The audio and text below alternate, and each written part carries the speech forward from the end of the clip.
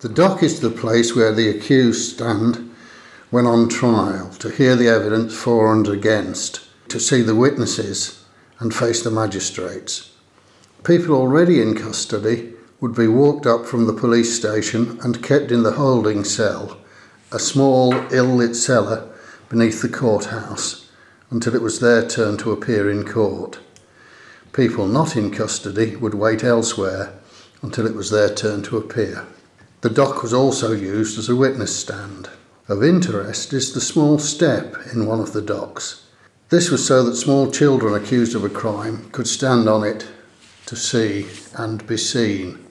The accused, with the people of the community at their back, would face the coat of arms representing the king and the powers that be, and the magistrates ranged against them, the chief magistrate seated on an ornate chair like a throne. It was a very frightening and awe-inspiring experience.